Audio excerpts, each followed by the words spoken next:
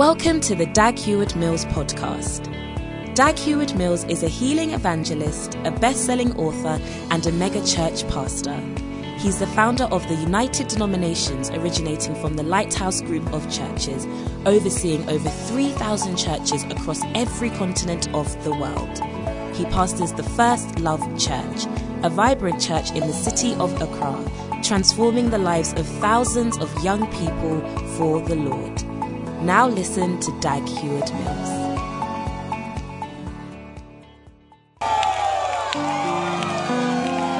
Hallelujah. Charlie, we can even go home. We have been preached to. I saw some people singing, "It's the breakup of my relationship," like, it's the breakup of my relationship. We've received points, so that's what's on my mind today. I can't get over the feeling. So many lessons I have learned. What have you learned? I have learned if you love, you will give.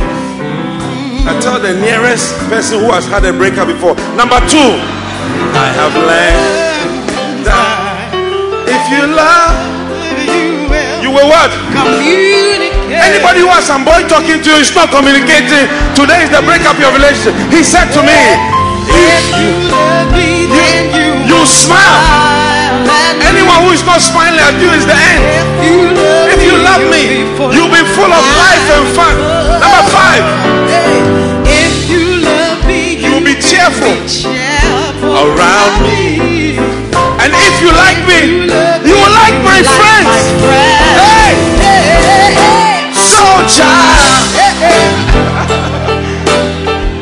please learn. Tell your neighbor, please learn these lessons about love. Hey, I don't want you to feel the pain I felt. Please, I'm telling you. Listen to what I'm telling you. I'm sharing. When I broke my heart, it really hurt. I said, we have got the points today. Oh my Lord, oh my Lord. Then I realized that some people were singing to me. I realized that I was being sung to because there's a song I went to tell my pastor. Is this love? Is this love? I think nobody should come to my office today. They asked something. I went to my pastor. So I went to my pastor and told him everything. I went to my pastor and told him everything. And what? Because of the way I was feeling. This is the way I was feeling.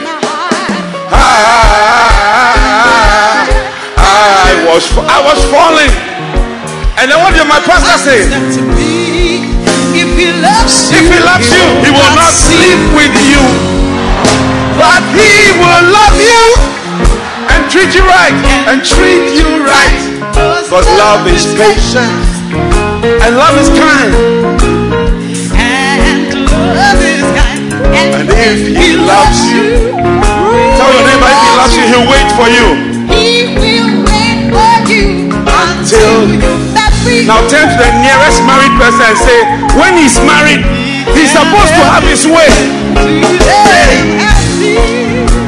Look, how many of you agree that we have received points this afternoon?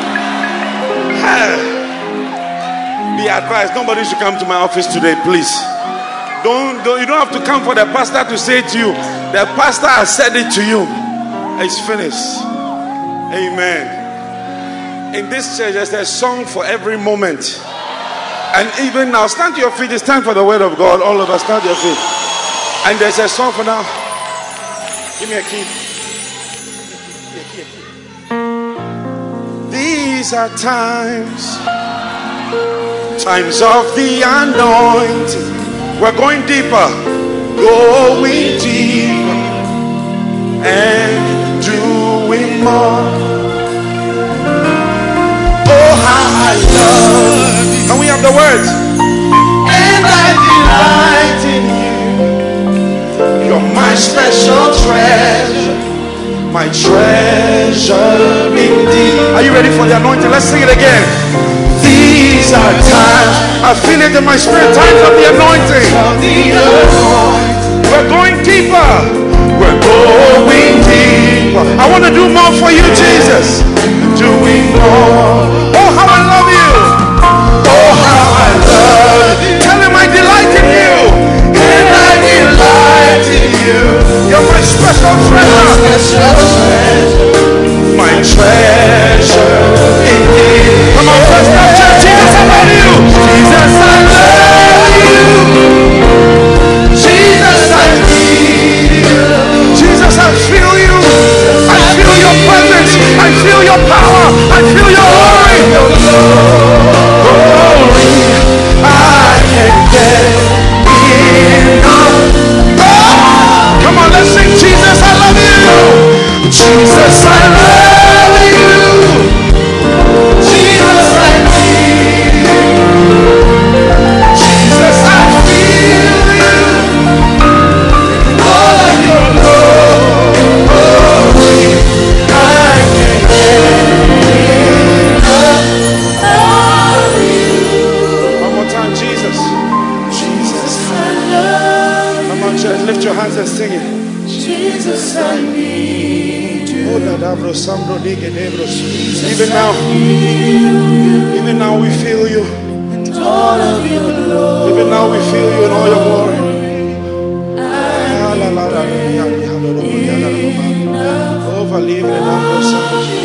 One more time with your hands in the air. Jesus, I love you.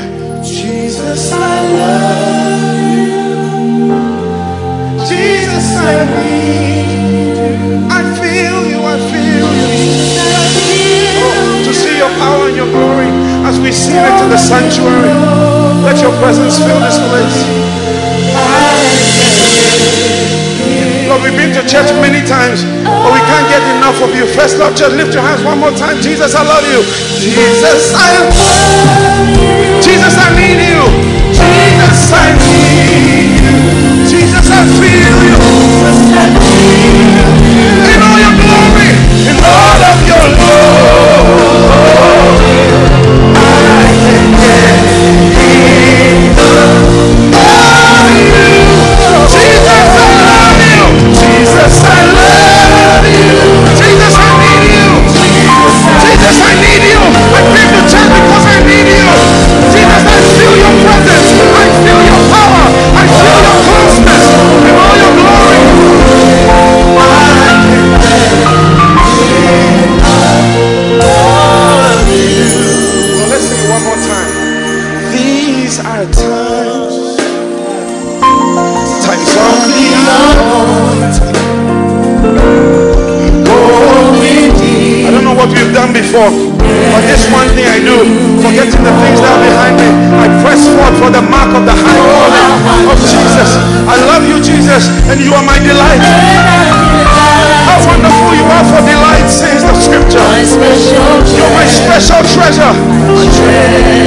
Come on, let's sing it again. Everyone lift your hands, close your eyes and say, these are times of the anointing. Times of the anointing. You're going home with something fresh and something new. Going deeper and through it all. Now tell the Lord how much you love him. Oh, how I love. And I delight in you. And I delight in you. You're my special treasure. My special treasure. To me, Jesus. My treasure in me. Jesus, I love you. Jesus, I love you. Jesus, I need you. Jesus, I feel you. All of your glory.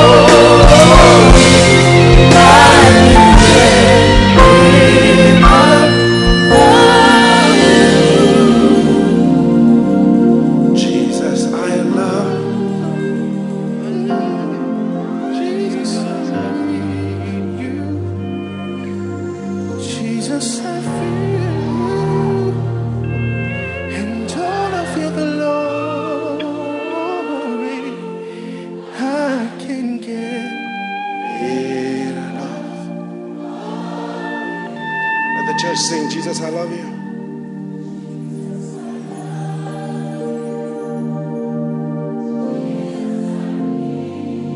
Delight yourself in the Lord, and He'll give you the desires of your heart in all your glory.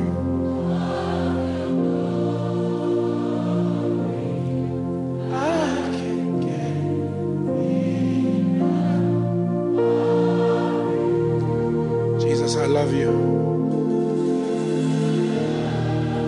Every voice in the room, Jesus, I need you. Every hand raised, Jesus, I feel you.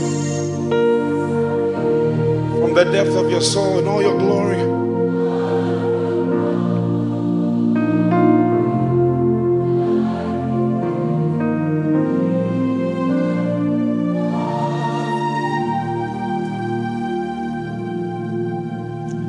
Father, thank you for your blessing you give to us today in Jesus' name. Amen. You may be seated.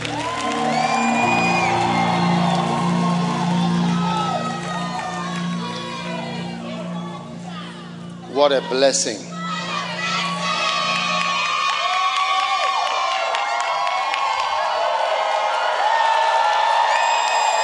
Hallelujah.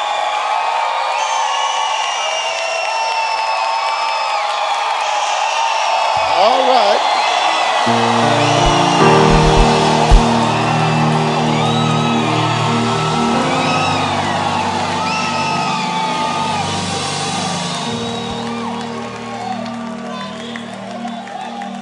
Hallelujah. Now, this morning, afternoon, what are we? It's morning, afternoon? Afternoon.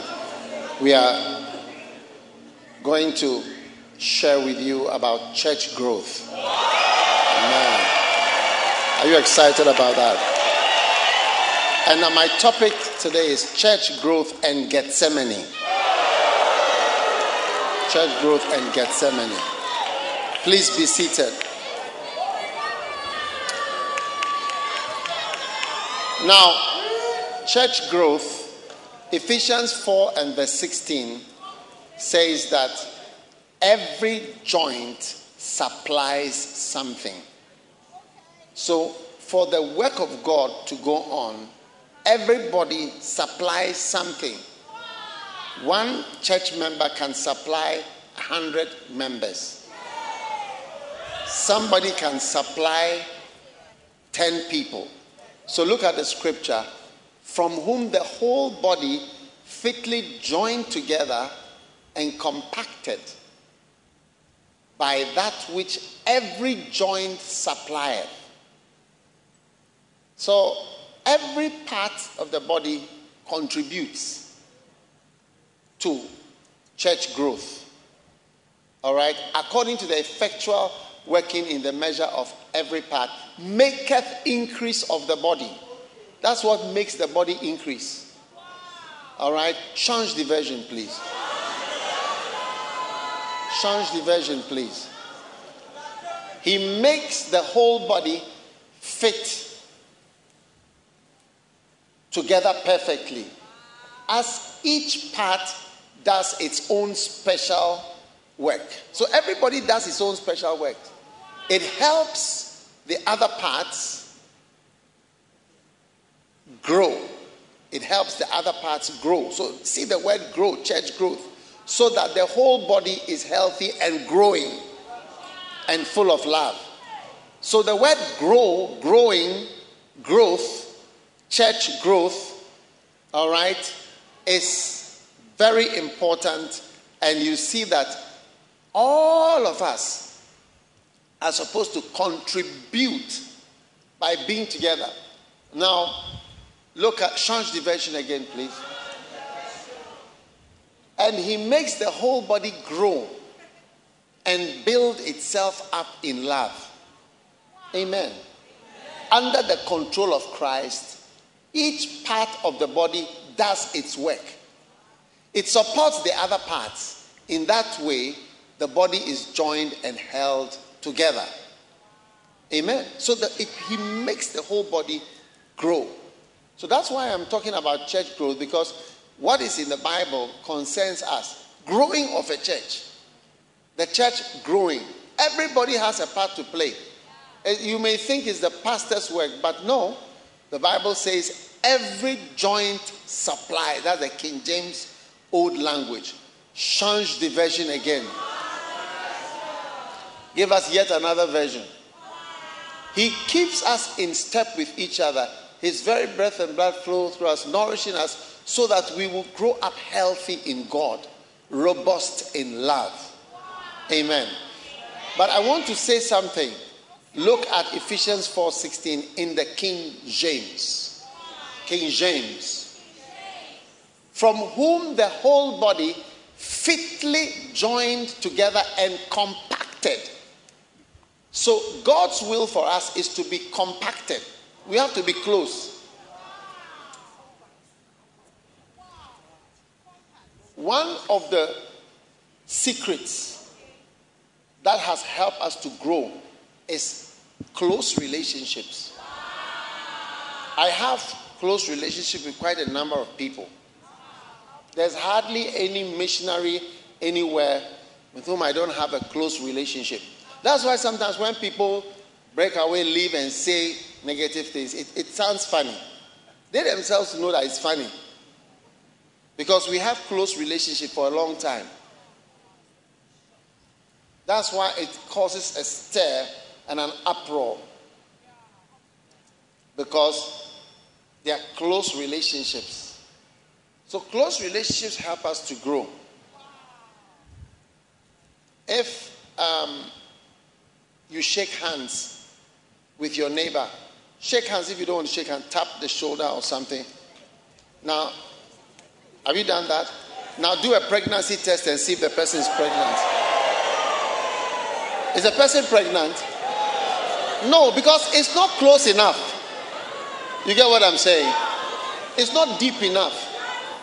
So unless the relationship is deep enough, there's no child or fruit or growth. I hope you understand.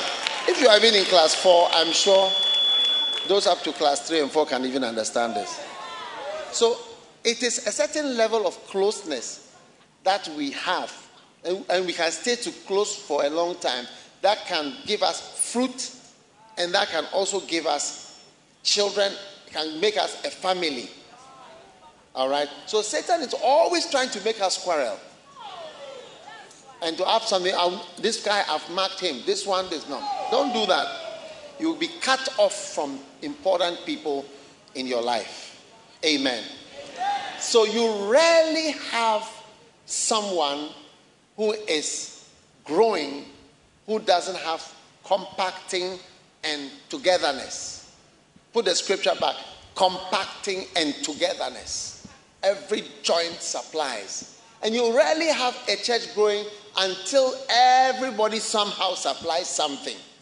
And that's why on Swollen Sunday, the last time we had it, you see that every joint supplied something. All right? Everybody was bringing somebody. And I think we need to have some just flexing of muscles. Not necessarily a Swollen Sunday, but just, we want to breathe in. You know, sometimes you go to the doctor and say, breathe in, and then you see that you become a little bigger by just a breath. Yes, breathe in and out. So some of the Sundays we'll be doing breathe in and out. In, out. And then you see that the church just becomes bigger. It shows that we are alive. Amen. Beautiful. So that is why we are preaching about church growth. You know, I tell you, people have to learn to love the church. Because the church is Christ, the body of Christ. He's the head, we are the body. Every time we go for weddings, we hear that scripture. He's the head, we are the body. He says it's a great mystery. The great mystery is that you leave your father and mother and you be joined to your spouse. And that great mystery is a mystery where you see the church is the body. And Jesus is our husband. And we are joined with him. We are the bride of Christ. And we are, when we are getting closer. We are getting closer. Amen. Now, what is church growth and Gethsemane? All right? And I want to tell you something. You see, you never know. You see, knowledge is a key. Knowledge is a key. Luke 11:52. It says that, woe to you lawyers, for you have taken away the key of knowledge. Woe to lawyers. Now, lawyers in the Bible time were not like lawyers now.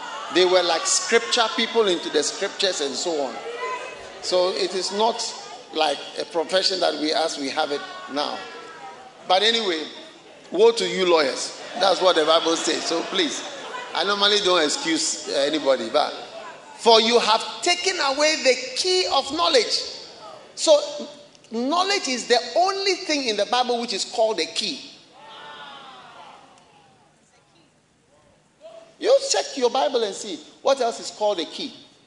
When Jesus said, I'll give you the keys of heaven, Matthew 16 and from verse 18 and verse 19, you say, I'll build my church and then I'll give you the keys of heaven.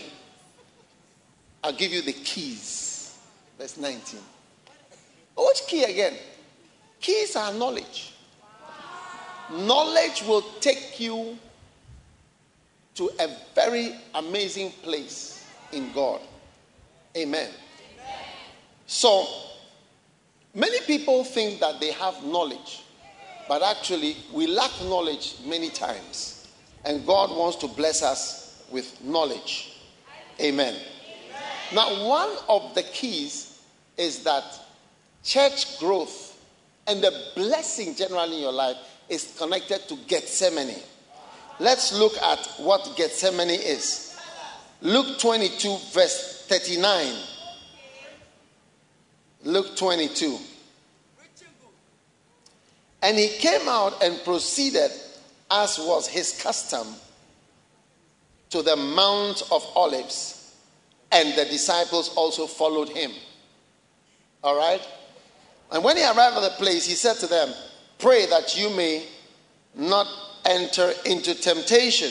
And he withdrew from them about a stone's throw and knelt down and began to pray, saying, Father, if thou art willing, remove this cup from me, yet not my will, but thine be done. Now an angel from heaven appeared to him, strengthening him. And being in agony, he was praying very fervently, and sweat became like drops of blood falling down upon the ground. And when he arose from prayer, he came to the disciples and found them sleeping from sorrow, and said to them, why are you sleeping? Rise and pray that you may not enter into temptation. Amen. All right. Now, the Bible says that it was Jesus' custom to go to the Mount of Olives. All right. Now, when we go to Israel, if I have a chance to be with you for this part, there are many things in Israel. But the Thursday to Friday, Jesus' movements, just in that short time, from Thursday evening to where the supper was inside the old Jerusalem. After that, he comes down. You will see you have to cross and walk. So, the Israel trip, sometimes when you are with older people who don't want to walk much and so on, you can't really see or feel. So I'm hoping that the First Love visit will be a little more energy, because you really need energy to walk and to walk briskly, because we can't walk slowly. The places, there are distances to cover. So from the Last Supper, then we go to the garden, which is in the Mount of Olives. There are a lot of olive trees there. It's in the Mount of Olives. When you are standing in Jerusalem at the gate, you can see the Mount of Olives there. So we had the Last Supper there. Then he went down to the Mount of Olives, and there he was praying. Whilst he was praying there is where they came to arrest him. So when he was arrested, Then they took him to the high priest's palace. So we have to walk from there, go through the Kidron Valley, down and up, and go to the high priest's palace where he was tried. Then in the morning, he was taken from there, and we have to cross back to Jerusalem to Pilate's palace, which is at a different place. And there he'll be sentenced. Then from where he's sentenced, we have to walk on a road called the Via Dolorosa all the way up to Mount Calvary. Calvary is not just Calvary, it's a Mount Calvary. It's way at the top. And the Catholic Church have built a beautiful church right on the place where they believe Jesus was crucified. So this walk is you sort of see the movement that happened in the evening. All right? It goes here, it comes here, it goes here, it's arrested, it's taken here, from there it's taken here, from there it's taken there, and all the distances. All right? So this is what happened that night.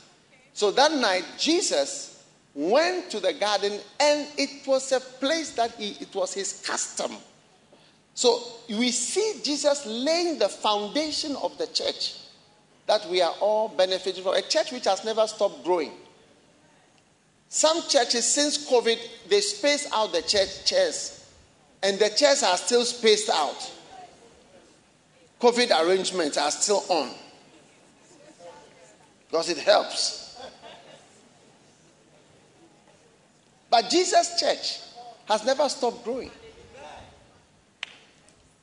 Now, number one, what does Gethsemane teach you? Number one, it teaches you that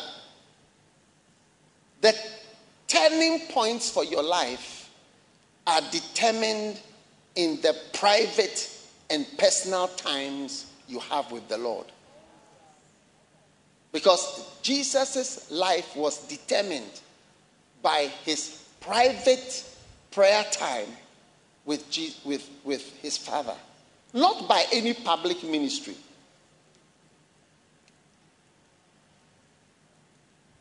Amen. If you want to know where I'm preaching from, you can even get the notes and email it to me. It's in my book, Church Growth. I'm preaching to you directly from the book. I always preach from my books. The turning points of your life are determined by not preaching and not coming to church, but by your personal time. Because in the Garden of Gethsemane, he left the disciples and prayed to his Father. So you need that. Amen. Number two,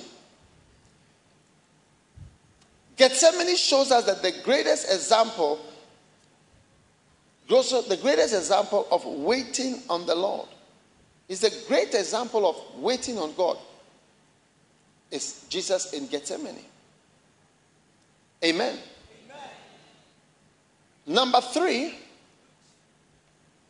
So number one is what? Turning points are found in Gethsemane. Number two is that Jesus in the garden is your example. He is your savior. He is your leader. He is your master. He is your guide. He is your great example.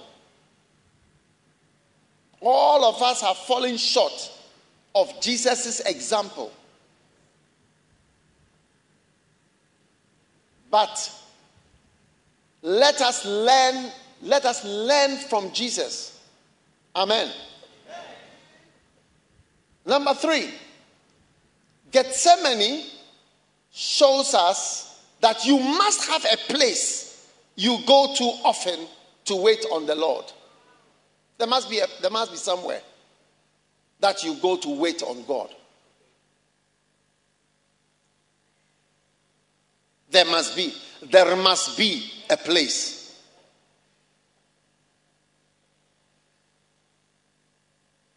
Now, some of you have never gone anywhere to pray before.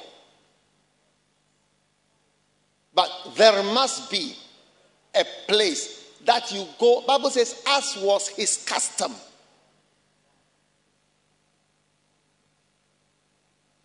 Amen. It was his custom. It's not a funeral custom. It's not an outdooring custom. It's not an engagement custom. It's a custom of Jesus Christ. When you hear people say, this is our tradition, we also have a tradition in the church. We have custom in the church. And the Bible says it was the custom of Jesus to go to the garden. He knew, and that's why Judas knew exactly where he would be. He went and looked at the Bible, as was his custom.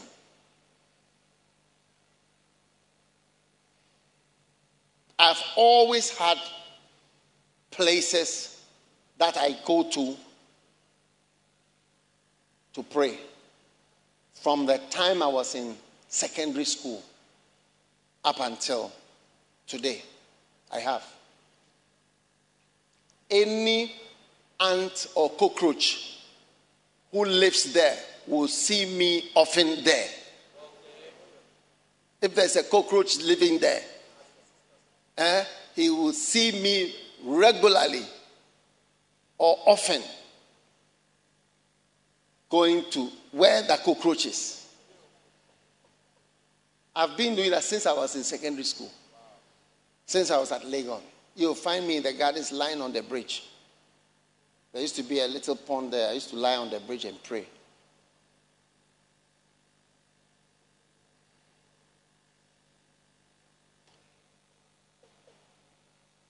That's what determines your life, really. Not what you are seen doing. Number 4. Gethsemane teaches us the importance of going away from your usual environment. Your usual environment. To places where you can benefit from nature.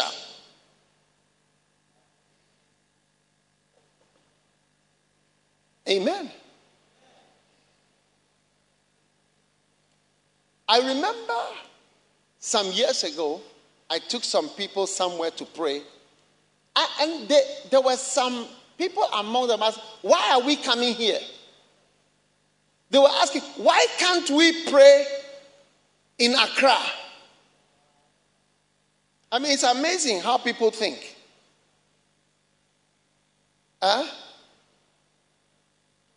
Listen, you'll be surprised that your mind is not working because you are in town. From my experience, it takes, I don't want to say too long, but it can take 2 days to calm down. Sometimes 3 days before you are now not. And if your phone is on, each time there's a message, we are returning back to high velocity thoughts.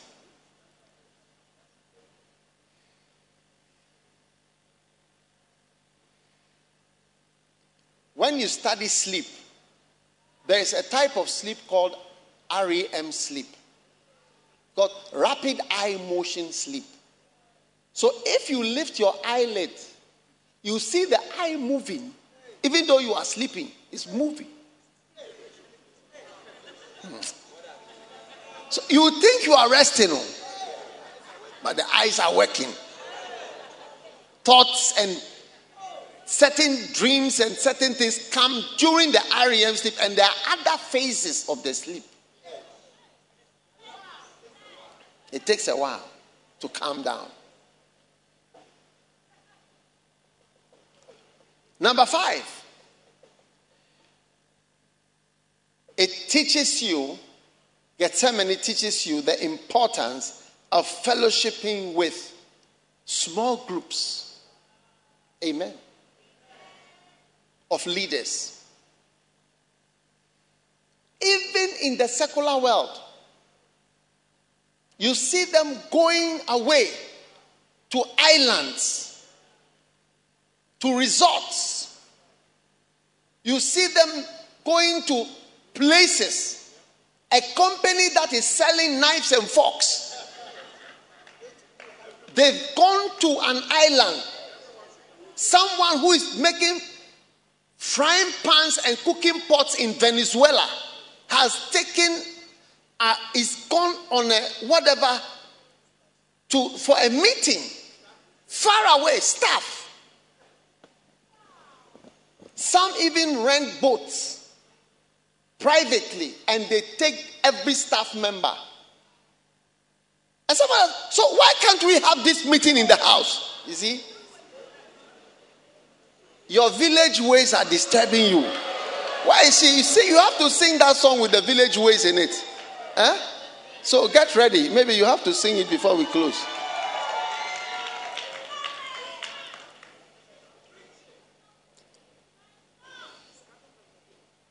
I was telling somebody, there are so many things I never saw my father do. And my mother. I learned them in church. And I learned them from church. If you think that what you know is all that you learn from your parents, your biological parents, I pity you. Yes. Because if your parents' marriage was an X40 marriage, not A1, it has gone all the way to X, and the X has become 40. It's got a long way to go up to even C and B. Or if the marriage did not exist at all, where will you learn so many things? And as you are here, you are learning. When you enter a certain environment and you relax, your mind works differently. Derek Prince said something. One time I was listening to him. Can you hear me clearly? All right. I can hear myself so clearly. Derek Prince said something. He said that he finds that God speaks to him when he's resting. He spoke about one of the greatest decisions of his ministry. He said he was standing in front of the mirror combing his hair. And then the Holy Spirit spoke to him. And the Holy Spirit said to him, "You are not an evangelist." That's all. You are not an evangelist. Oh, yes. He said, "You are a teacher. You are not an evangelist." Yes. Something like that. Oh, yes. That is why they tell you, don't take decisions when you are angry. Don't take decisions when you are upset. Don't take decisions when you are under stress. Because a large part of your mind is cut off. It's not working. So you see, when people are hurt, they say, "Oh, God has spoken to me." Omale, you are hurt. That is what you are doing. You are just hurt. You are just hurt. Hurt is working on you. Hurt is working on you. That's all.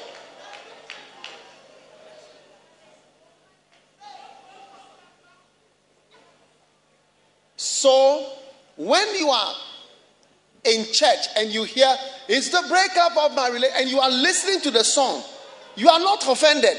You are not hurt by it, and you hear clearly. Why? Because you don't communicate. You don't smile when you see me.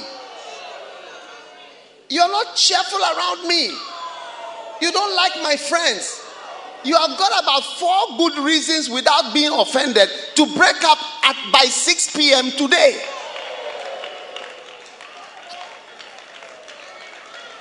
Don't wait till you are hurt, then you are taking decisions. No. It has to pass long. Amen.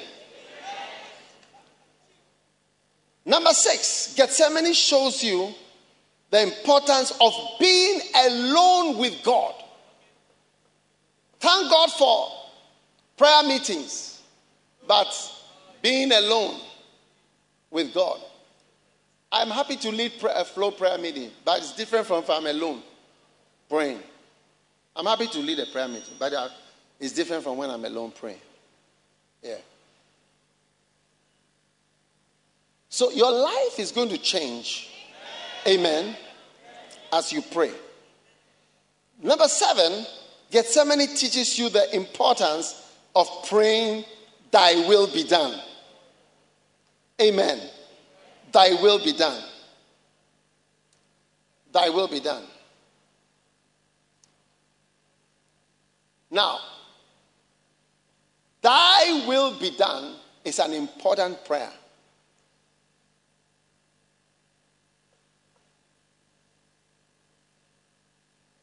Anybody who claims that he knows the will of God, it's true you may know the will of God, but please, many of us don't know the will of God. Most of us don't know the will of God. I heard one pastor saying, I am in the center of the will of God. I am in the center of the will of God. And I thought to myself, I pray for such confidence that I'll also be able to say, I am in the center of the will of God. Yes. Ask your neighbor, are you in the center or to the right or the left of the center?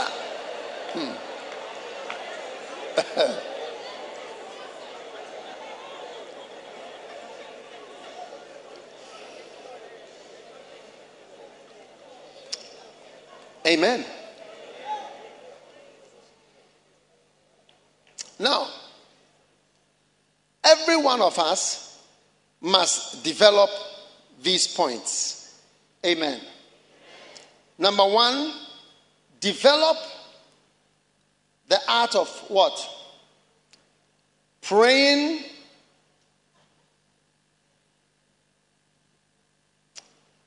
Develop the art of waiting on God all alone from today. All alone. I want to see you praying alone. I've never seen any man of God, a pastor, who does well without waiting on God. Alone. Alone.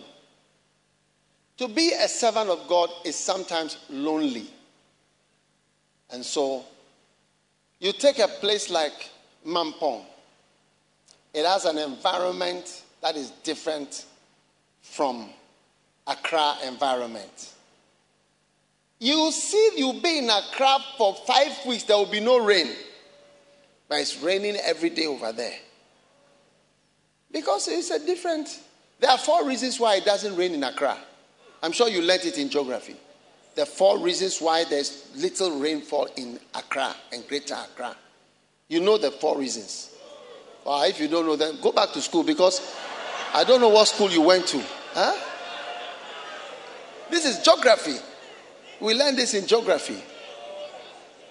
All right? So number 1, tell your neighbor, I want to see you alone with God. Yeah. Today, you have people who are going to watch movies in the movie theater. Sometimes they'll take a boy or a girl.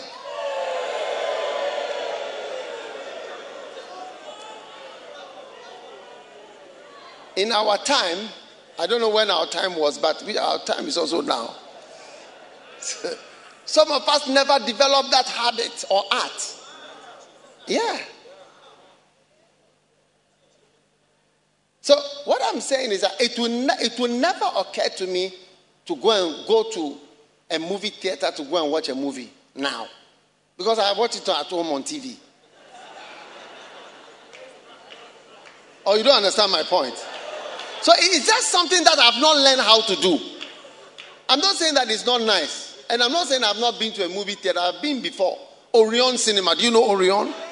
Yes. We had Rex Cinema. I used to go there. Rex. Orion. No, I never went to Plaza. Globe. I went to Globe. Before video was invented. Yes. There was nothing like video. You want to watch a movie, you go to the cinema. What I'm saying is that I haven't developed that art. And you too, you have not developed that art of going alone to go and pray.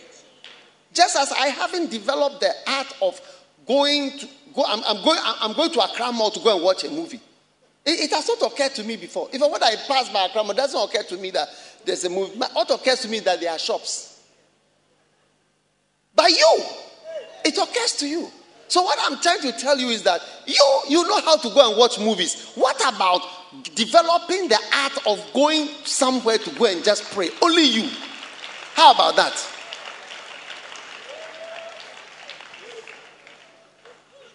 I think these people, I'm going to another country because these people are not interested in this kind of preaching. Where shall I go? I think I'll go to Zimbabwe.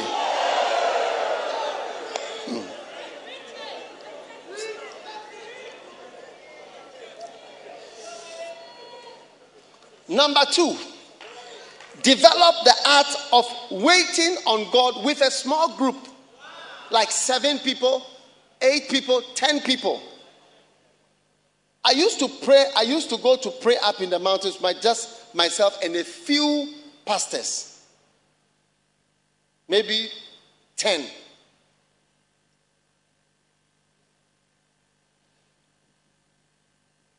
There were times I would go and pray. What I wrote, I'm sure some of you have read it in what it means to be a shepherd, the pineapple patch. Yeah, I was only with Bishop Saki and Bishop Eddie, the 3 of us. I said, let's go and pray. Yeah. You have somebody you tell, let's go and smoke. Let's go and follow girls.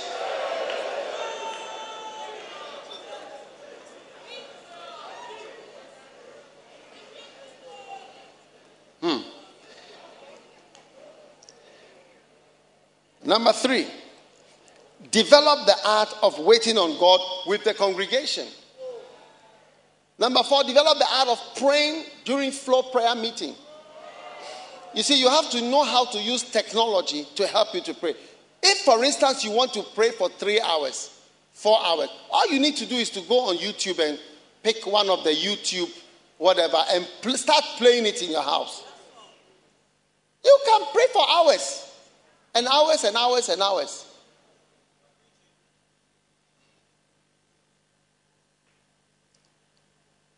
Number 4, develop the art of waiting on God by timing yourself with time. Use your watch. Jesus said, what? Could you not watch with me 1 hour? 1 hour. Amen. If you can't pray for 1 hour, you can't pray. Jesus was shocked that people couldn't pray for 1 hour. He was shocked. Ask your neighbor, what? You can't pray for 1 hour? I mean, shout at the person in a way the person will be surprised. What? What? You can't pray for 1 hour? 1 hour? 1 hour?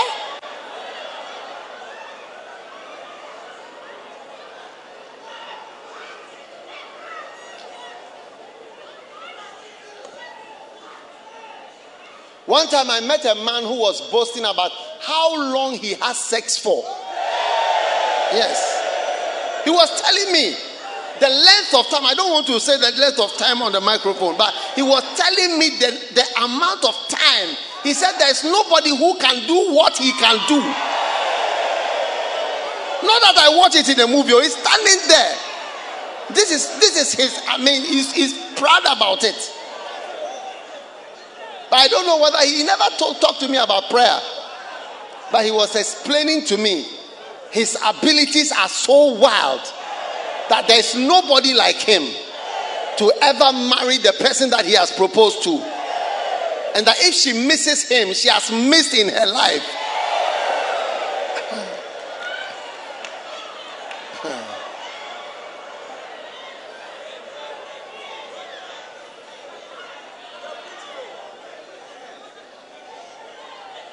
So, can you let us rather boast about, not boast, but like let's rather say, I can pray for 2 hours.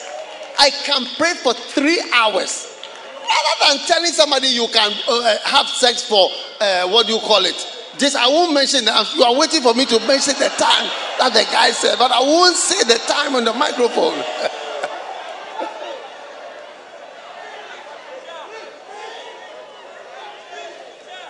Instead of saying there's nobody like Jesus, he said there's nobody like me.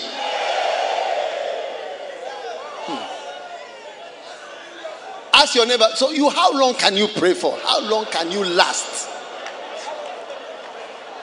How long can you last?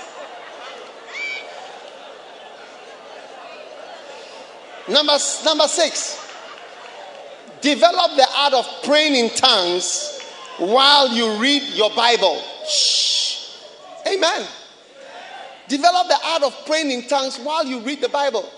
You ask yourself, what will you do at Gethsemane? And you are praying in tongues. You need to, your mind can be roaming. So reading your Bible and other books that are related to the Bible, you will start to have revelation. How many want revelation? Oh yes. Amen. Hallelujah. So pray. Pray. Now I'm going to give you a sign. How many are going to develop this sign? Yes. Pray until you can pray all night on your own without sleeping. One man all night. There's nobody say, shall we pray? Or sharing it. You are just alone in a room. Yes. Till the morning. Through the night. No supervision. Only you. Only you. Throughout the night till it becomes day. And you are there praying. Is it too much? I think I should share this with the bishop school. I think maybe people are not interested in such things. Yeah.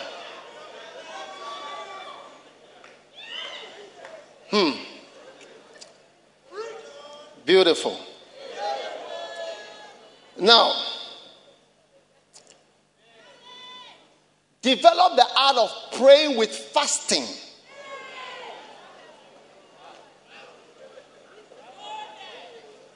Now, everybody must attempt 1 day fast, 3 day fast, 5 day fast, 7 day fasting, 14 day fast, 21 day fast. Chloe, you are dry, only water. And 40 day fast, not beyond 40 days. And don't die, oh, please.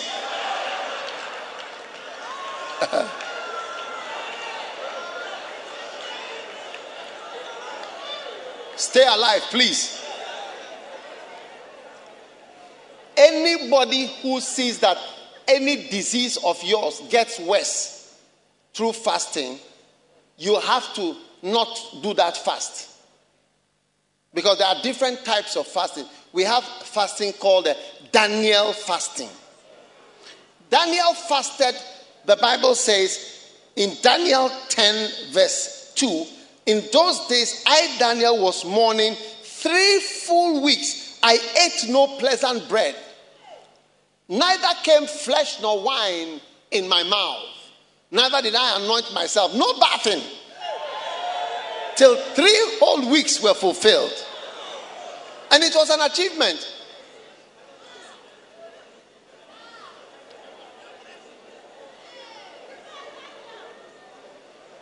No pleasant bread. No pleasant what? Bread.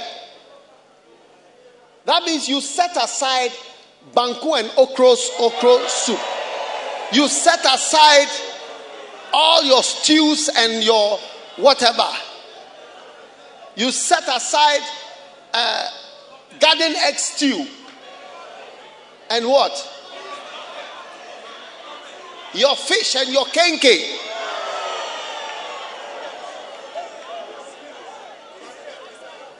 You set aside your fried yams and pork. And what else do you want to eat?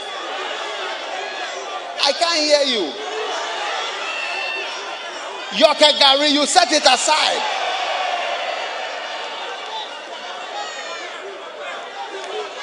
set aside your kelewele. Those of you who don't know what kele, maybe you are watching online. You've never had kelewele before. Where are they?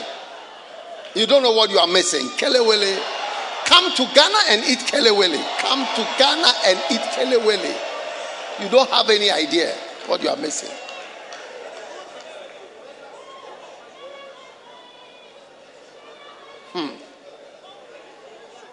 Corned beef. Yeah. Because you see, it's a type of fast. It's endorsed by Daniel the prophet. He had more visions than any of us who can claim to be fasting dry. Look, if you fast dry and you see that you fainted or you've collapsed, let this be the last time that we hear of such a thing. You get what I'm saying? Yes. And if you have diabetes, you have to be careful. Because when you go low on your sugar and you go low on sugar, your brain can die from lack of glucose. Because it uses glucose to think.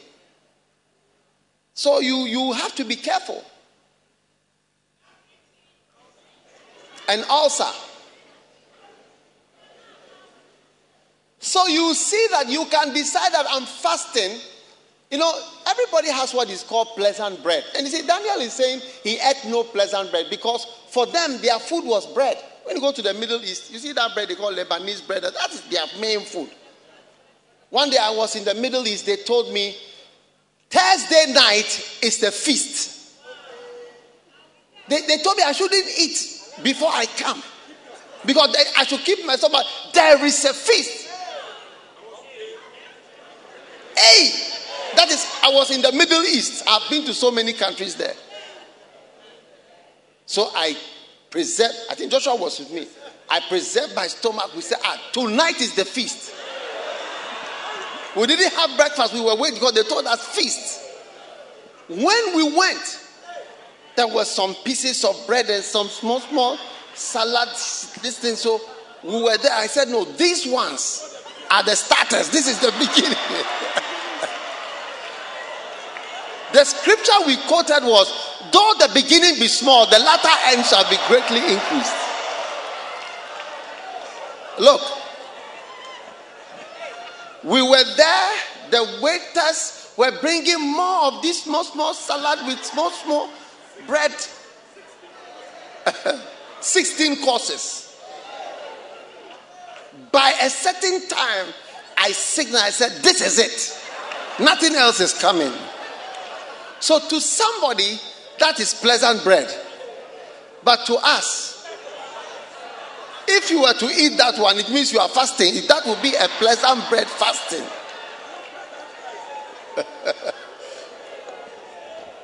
One day I invited one of my bishops to my house. That time he wasn't married. And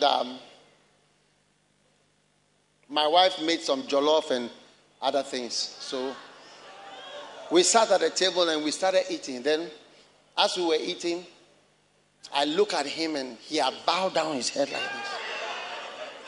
I said, brother, what is wrong? I said, oh, nothing. I said, no. I said, what is it? He said, normally, rice is my dessert. He said, normally, rice is my dessert.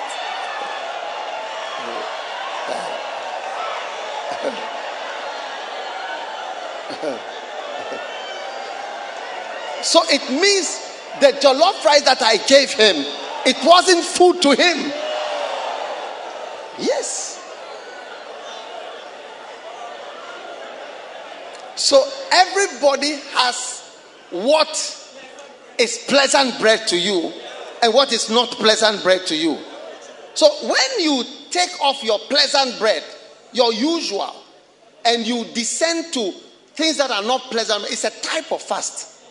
Yes. And especially if you have any medical, some of medicine, those things, it is, you can go for that Middle East type of, what do you call it? And before you realize, you are deep in a fast. And when you do it, after some time, you realize that you don't even feel like eating all those things. Yeah. So, everyone must, you see, and it is better that you do that than you don't fast at all. Because you may say, oh, Charlie, January I'll fast. But I can't fast again. I can't fast again. But every young man who called yourself a man of God, you must have adventures. Adventures in fasting. Oh, yes. Adventures in waiting on God. Yeah. See how deep you can go. Yes. All within safety limits and wisdom. I hope somebody is listening to me. Yeah. Gethsemane is a master key and a turning point. Now, Gethsemane finally is a key to having the supernatural. You see, you need something more than is natural to work. For thousands of people to gather like I gathered today, to just come and listen to somebody is supernatural. That's what you call the multitudes ministry of Jesus Christ. People have to be moved by a power to even come. It takes, and we are here in the afternoon. This is afternoon. It's afternoon getting to evening. Late afternoon. Yes.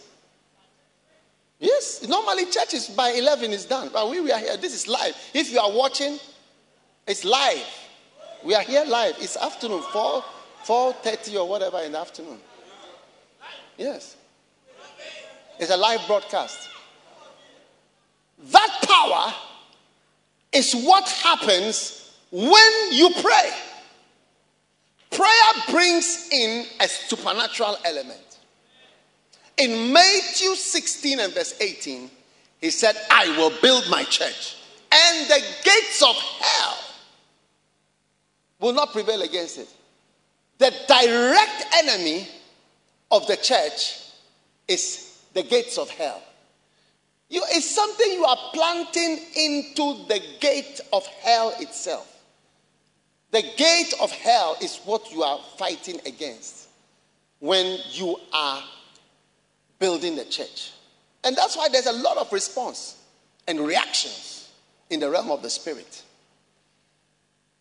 You cannot be involved in God's work unless you become spiritual. I don't want you to depend on the pastor praying for you. But you must know how to pray for yourself. A pastor can pray for you. There's no harm in that.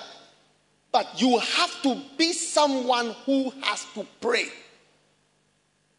When my father died, I was in the house, in his house. I tell you, I am not lying. I heard something walking in the house. After he died, I heard something walking in the house. And I said, today is today. Because if I say I'm a man of God, whatever it is that is walking, it is between me and that thing. What will you do? You can't make any phone calls. I heard a thing. Hey!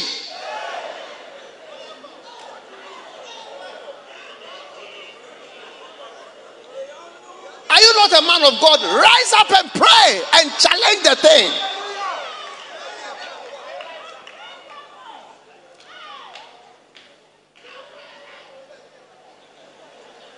I remember a church.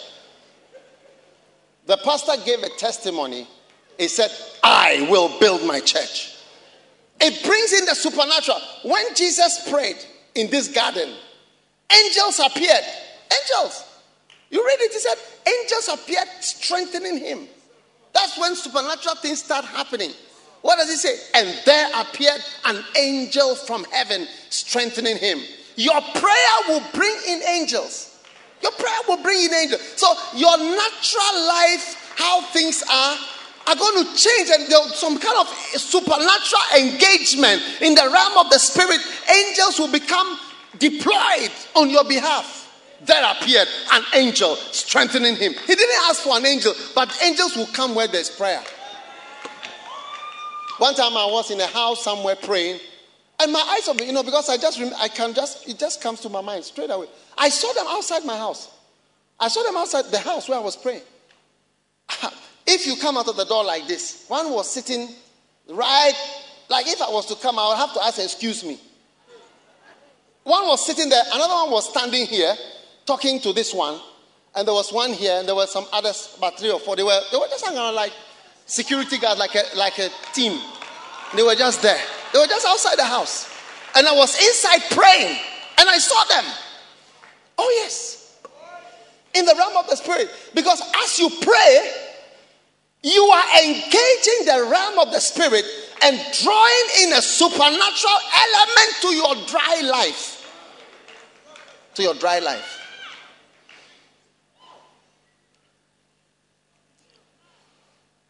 One day, a pastor was praying.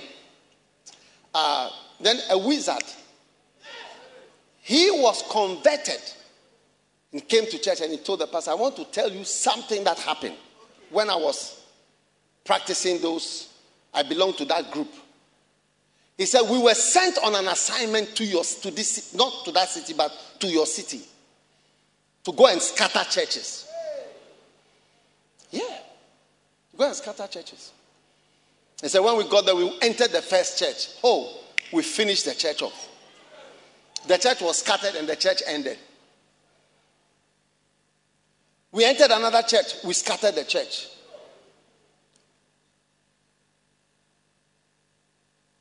Then we came to your church. He has now been converted and is now in that church. And this man was a wizard. He said, when we got to your church, we saw a big canopy over the church. It was a large church, but there was a canopy over. A canopy of thorns. Can you imagine, like it's like a tent of thorns in the realm of the spirit? They saw the thorns. They said, "Hey, we cannot enter." The prayers and the fastings and the serious spirituality of the members and of the church has created in the realm of the spirit a canopy of thorns. He said, and we went back. When we went back, we decided that let's take up the pastor alone, just the pastor. So they came back to look for the pastor. And he said, when they came to look for the pastor, they saw that he was high, very high in the sky, very far. They couldn't reach him. They couldn't reach him. He was in the realm of the spirit, was very far. Oh, yes. I remember a church just in Accra here.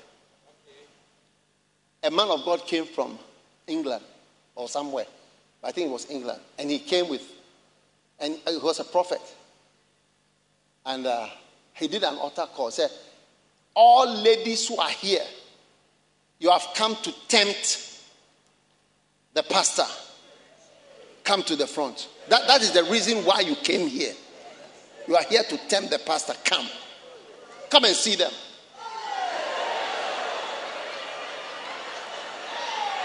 Hey!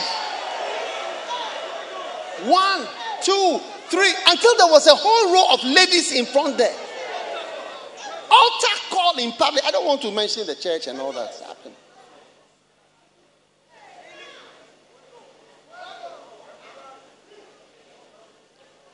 Sexy ones. Super sexy ones. You know, we have market and supermarket. So we have sexy and super sexy.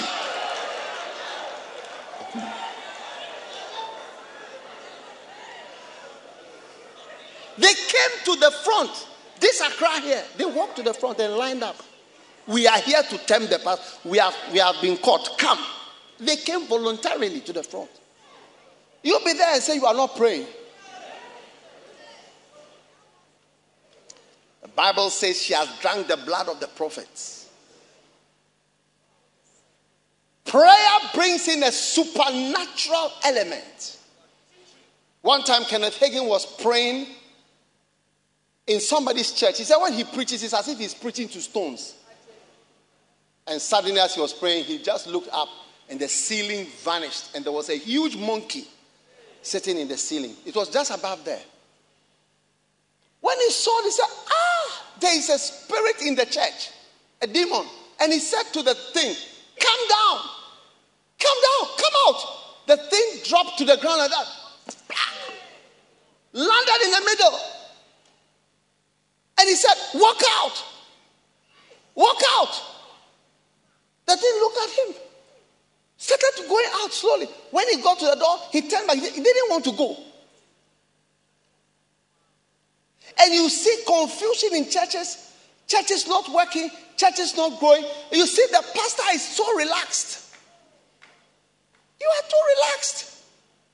Church growth doesn't happen by relaxation. You are too casual. Too rested.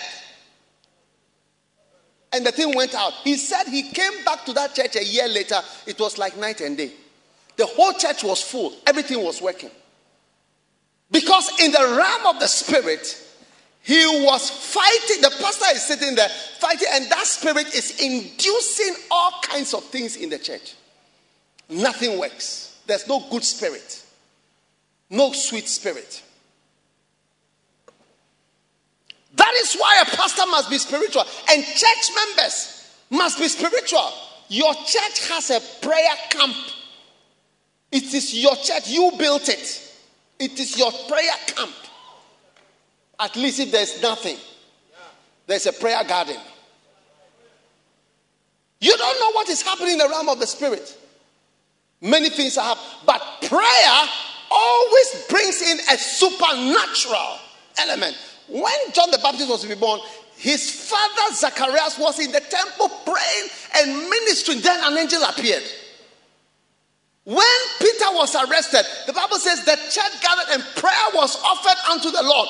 And an angel appeared. Every time when people pray, there's some response in the realm of the spirit and some kind of response spiritually.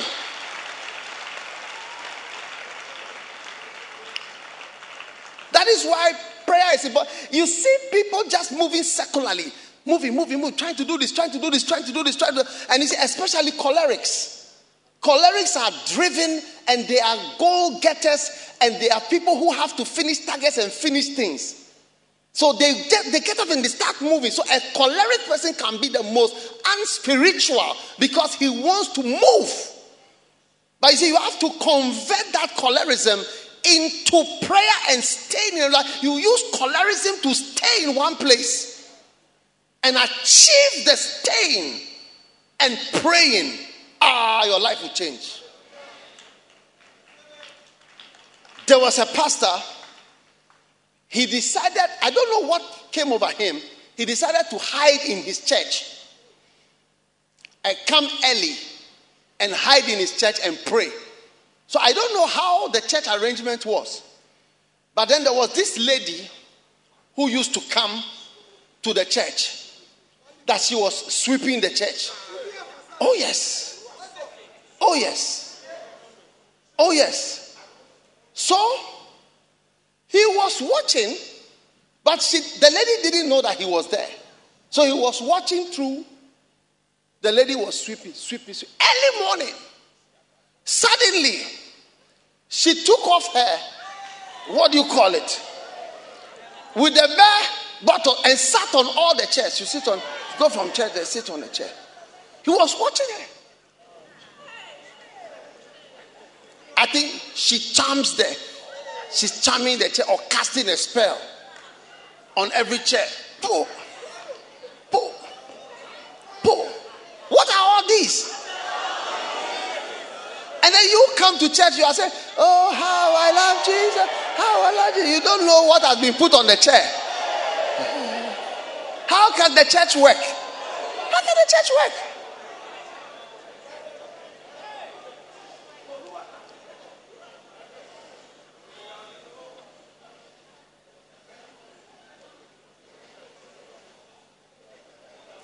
God is showing you the need to be a man of prayer. When trouble comes, you can't pray. You can take it from me. Even prayer will not occur to you. It won't even occur to you that let me pray. You should have prayed already. Don't use God as a spare tire.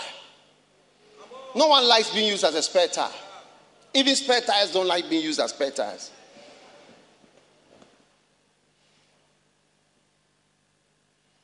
One day I was, you know why? You only use me when you when you have trouble. Some of you children, you only call your father when you need something. And when he sees your phone, you know that, he needs something, that's why he's calling. She needs something. He never called me unless he needs something. And you realize when you see such calls or such people, you realize that this ungrateful person is just because you need something. And God doesn't want you to relate with him only when you need something. You must relate to God because you love him and because you've learned just to wait on God. Church growth and Gethsemane. Hey. Yes. Church growth and Gethsemane. Very important. So your whole life is going to change. Yeah, your whole life is going. This is the one thing. You see people say, I want to be a missionary. You can't go to the gardens from 10 to 5. Prayer gardens 10 to 5. You can't do it. Oh, it's hard to. Please, go to America and work there, okay? Go to Germany. Go to wherever. Yeah, because ministry is about prayer. Yeah. And you see, all spiritual things is prayer. If you don't involve spirituality in what you are doing, even prosperity will not prosper. All jobs, there is a curse on all work on this earth that when you work, you get small. Very little. That is why all those who've gone to Europe, because they work in Europe, they work in America, as a lawyer, as a doctor, as this, it leads something small. It takes a blessing before there will be surplus and you even be able to get a house. So let God lead you to become a spiritual person. Yes. And your friend, your best friend, or somebody who knows you will know whether you are a spiritual person. Because that person will know whether you go and pray. Now churches are going to start, members are going to start threatening their pastors. Say, Pastor, we have never heard of you are going to pray anywhere. It's too much. We are tired of you. I mean, your ministry is not leading to growth. Yes. We are not being blessed. Pastor, when will you go away and wait on God? Pastor, you don't go anywhere to pray. We have never seen you go anywhere. You are always here. It's too much. We are not refreshed when you preach. Find the nearest pastor and threaten him. Say, Pastor, when will you go and wait on God? We want an anointed pastor. We are tired of dry things.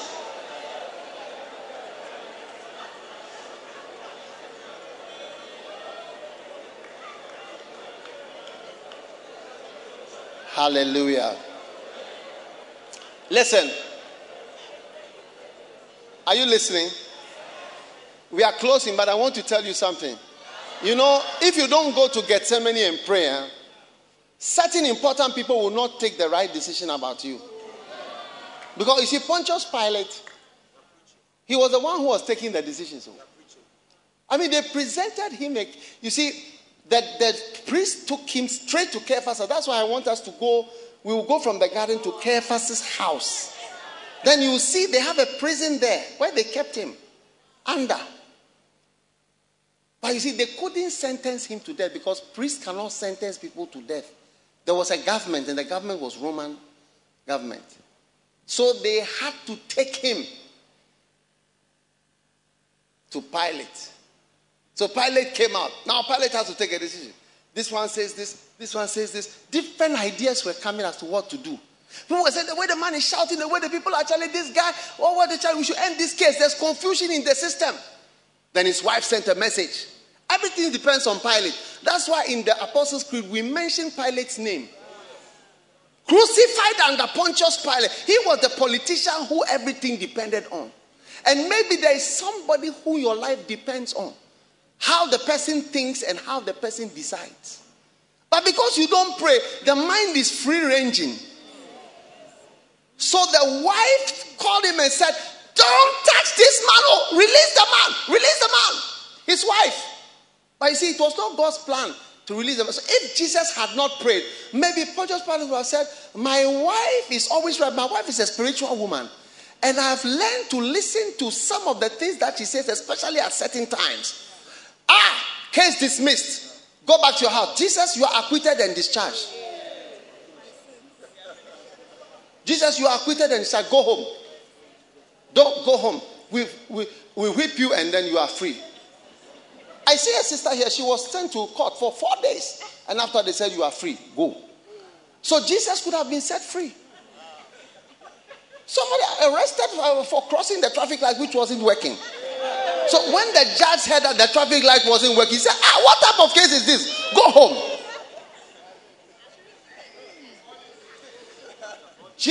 Pontius Pilate could have said, Charlie, no, case dismissed. It's a foolish case. This one is, I don't know, these guys are crazy. They would have sent them home. Then Barabbas came. Let's vote. And he knew by all means Jesus will win the election. He's standing for election with Barabbas. I mean, there's no comparison. It will be 1991. Only Barabbas' relative will vote for him. So he stood there and the whole city voted for Barabbas in an amazing and incredible, astonishing decision of all time. They said we'll choose Barabbas. In this election, we have chosen Barabbas. Landslide. Who do you want? This man is a thief. This man is a liar. This man is a robber. He's a killer. This man is a preacher. He's a healer. Everybody knows him. Who do you want? In an astonishing decision that defies imagination and defies understanding, they chose. The election went this way. And Jesus lost the election. Jesus was standing there and said, choose me. Choose me to be free. I'm standing with Barabbas. I heal the sick. I cast out devils. I raised the dead even after 4 days last week. What a manifesto. The ministry gifts are working. The Spirit of the Lord is upon me, has anointed me to preach, to heal, to set captives free, to open the eyes of the blind. See blind Bartimaeus. And Barabbas was standing there. Barabbas said, as for me, I'm a killer. I'm a rapist. I don't want to mention the number of girls I raped. I can kill somebody without feeling.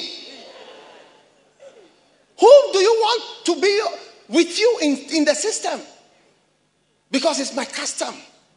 And they said, Jesus lifted his hand. How many voted? No hand. Barabbas lifted his hand. How many voted? Oh, we love you, Barabbas. We love you, Barabbas. Hey. It's too much. It doesn't make sense. So if you don't pray, you'll be surprised decisions will be taken, the wrong decision. The decision that had to be taken was, in the end, Jesus has to go to the cross and die for all of us. Yes. And that decision, if you don't take it, will not be taken. So I don't know what decisions are being taken concerning you. One day I heard a pastor pray, say, Lord, let every decision that is being taken about me against my life, let that decision be cancelled. And I thought about it, and maybe there are some people sitting somewhere taking decisions. So those who don't pray, those who don't go to Gethsemane, decisions will be flowing. Your beloved who should have said yes, you say no. Oh yeah. Somebody will come and tell her some story about you.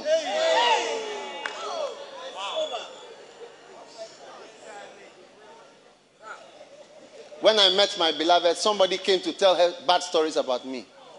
Yeah. I mean, I didn't know why they were saying bad things about me. It's been a long time since I've had that. So, she didn't know whether I was a bad person or a good person, because the person who was talking seemed to be speaking with authority. This guy is like this, he's like this and that. So, my wife, she was not my wife then. She was not even my beloved. I didn't even know her name. She went to study, learn. She was doing Spanish, so she went to the Spanish department. Spanish department there's a channel under it that you walk when you are going to the gardens. So she was in the Spanish department with her friend. Then when you look out of the window, you see the road that goes to the gardens. And she saw me in the morning, alone, walking to the gardens through the Spanish department. Is it not true? You didn't want to do Spanish. How do you say? Speak some Spanish. Huh? Spanish is not coming. So they will see me walking there. The man whom they heard is a bad person. Then they saw, then they will learn small. They will go to water hall, come back. They will be sitting in the same Spanish. Then in the evening, they will see me coming alone from the gardens in the evening. Many times they saw me going and coming. They saw that, what type of person is this?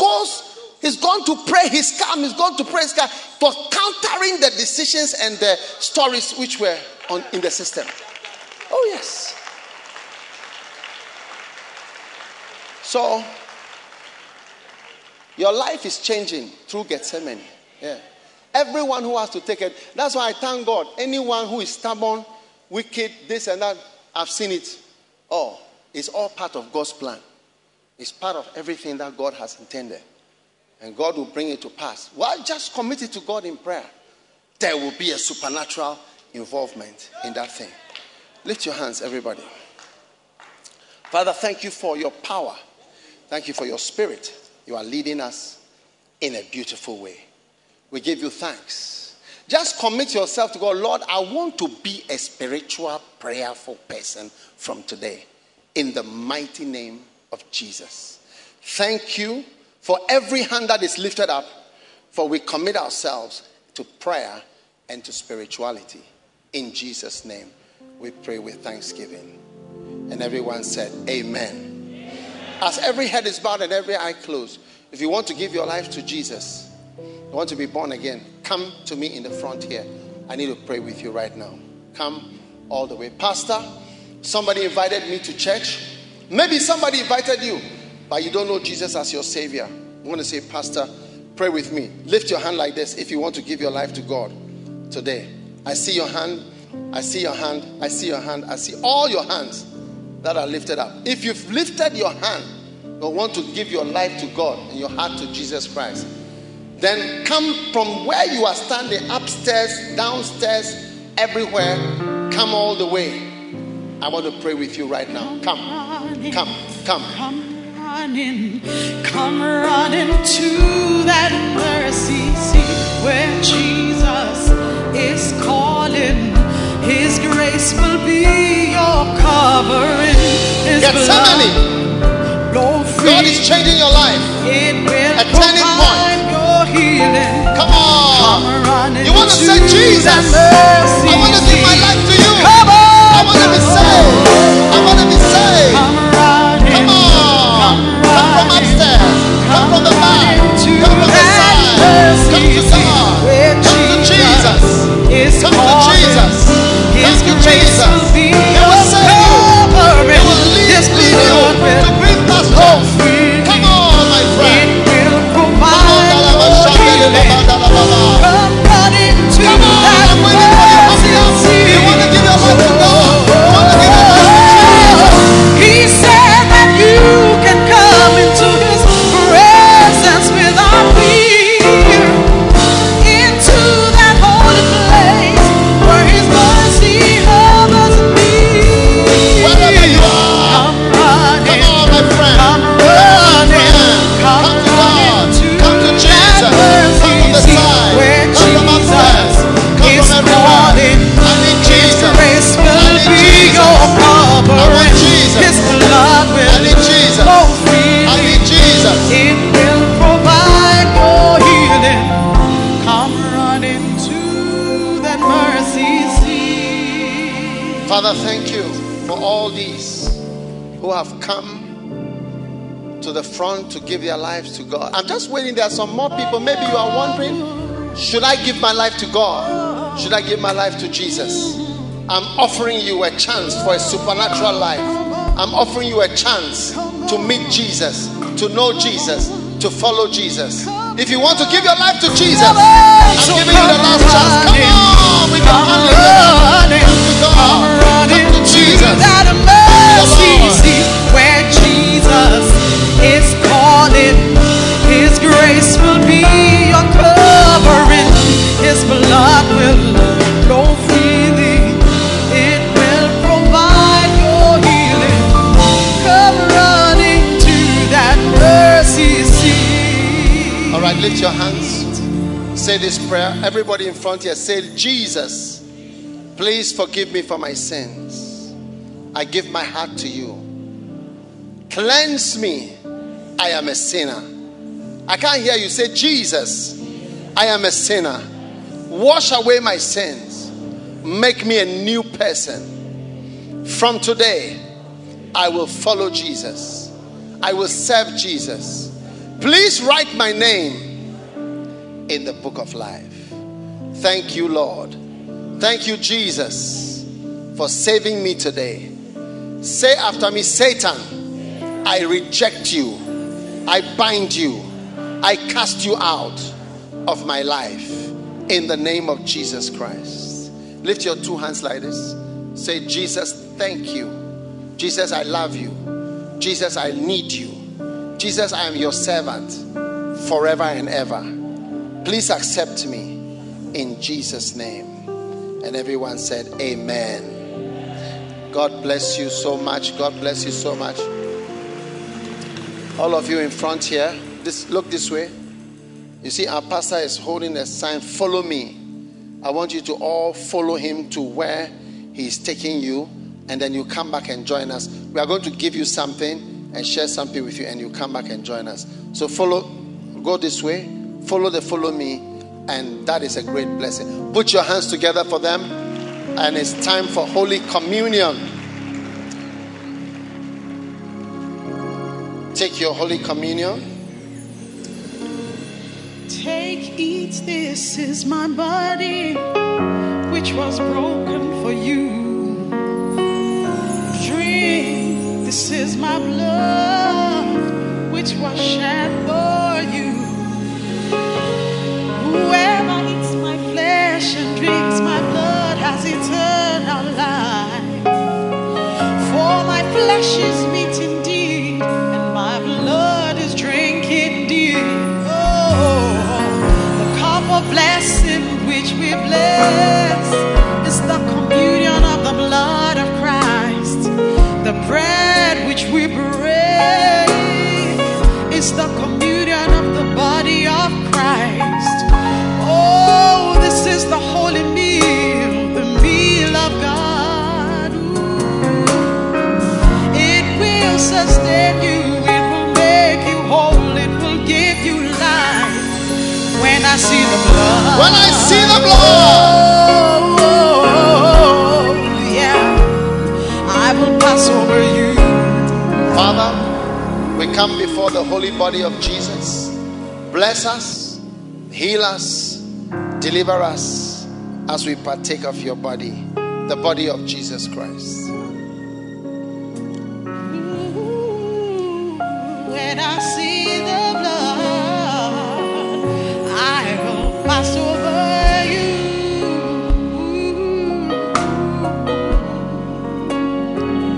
Cup of blessing which we bless. Now, you are about to receive a cup full of blessings. A cup full of blessings. The blood of Jesus. A cup full of blessings. Receive it.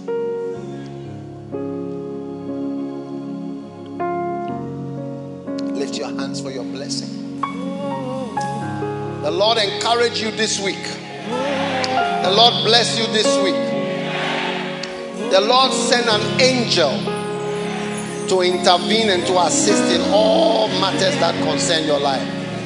Whatever represents an issue of concern in your life, it dies this week. I say it dies this week. You never need to pray about it again after this week. In the name of Jesus, the Lord bless you. The Lord make his face shine on you. The Lord favor you. And the Lord cause men to choose you, to favor you, to like you, and to adopt you. In the name of Jesus Christ of Nazareth. Whatever is lacking in your life, may the Lord supernaturally add it into your life. Let me hear your loudest amen. Let me hear your loudest amen. May the Lord supernaturally add whatever is missing in your life, Whatever is lost in your life, may the Lord supernaturally add it to your life. And let me hear your loudest amen.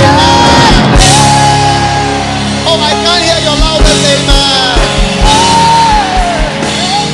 God bless you. You may be seated.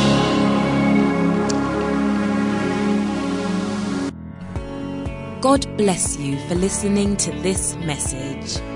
Visit www.daghewardmills.org today for more audio and video messages, information on upcoming events, and so much more. Make sure you subscribe to this podcast to receive new messages every single day. And remember, God has not given you the spirit of fear, but of power and of love and of a sound mind.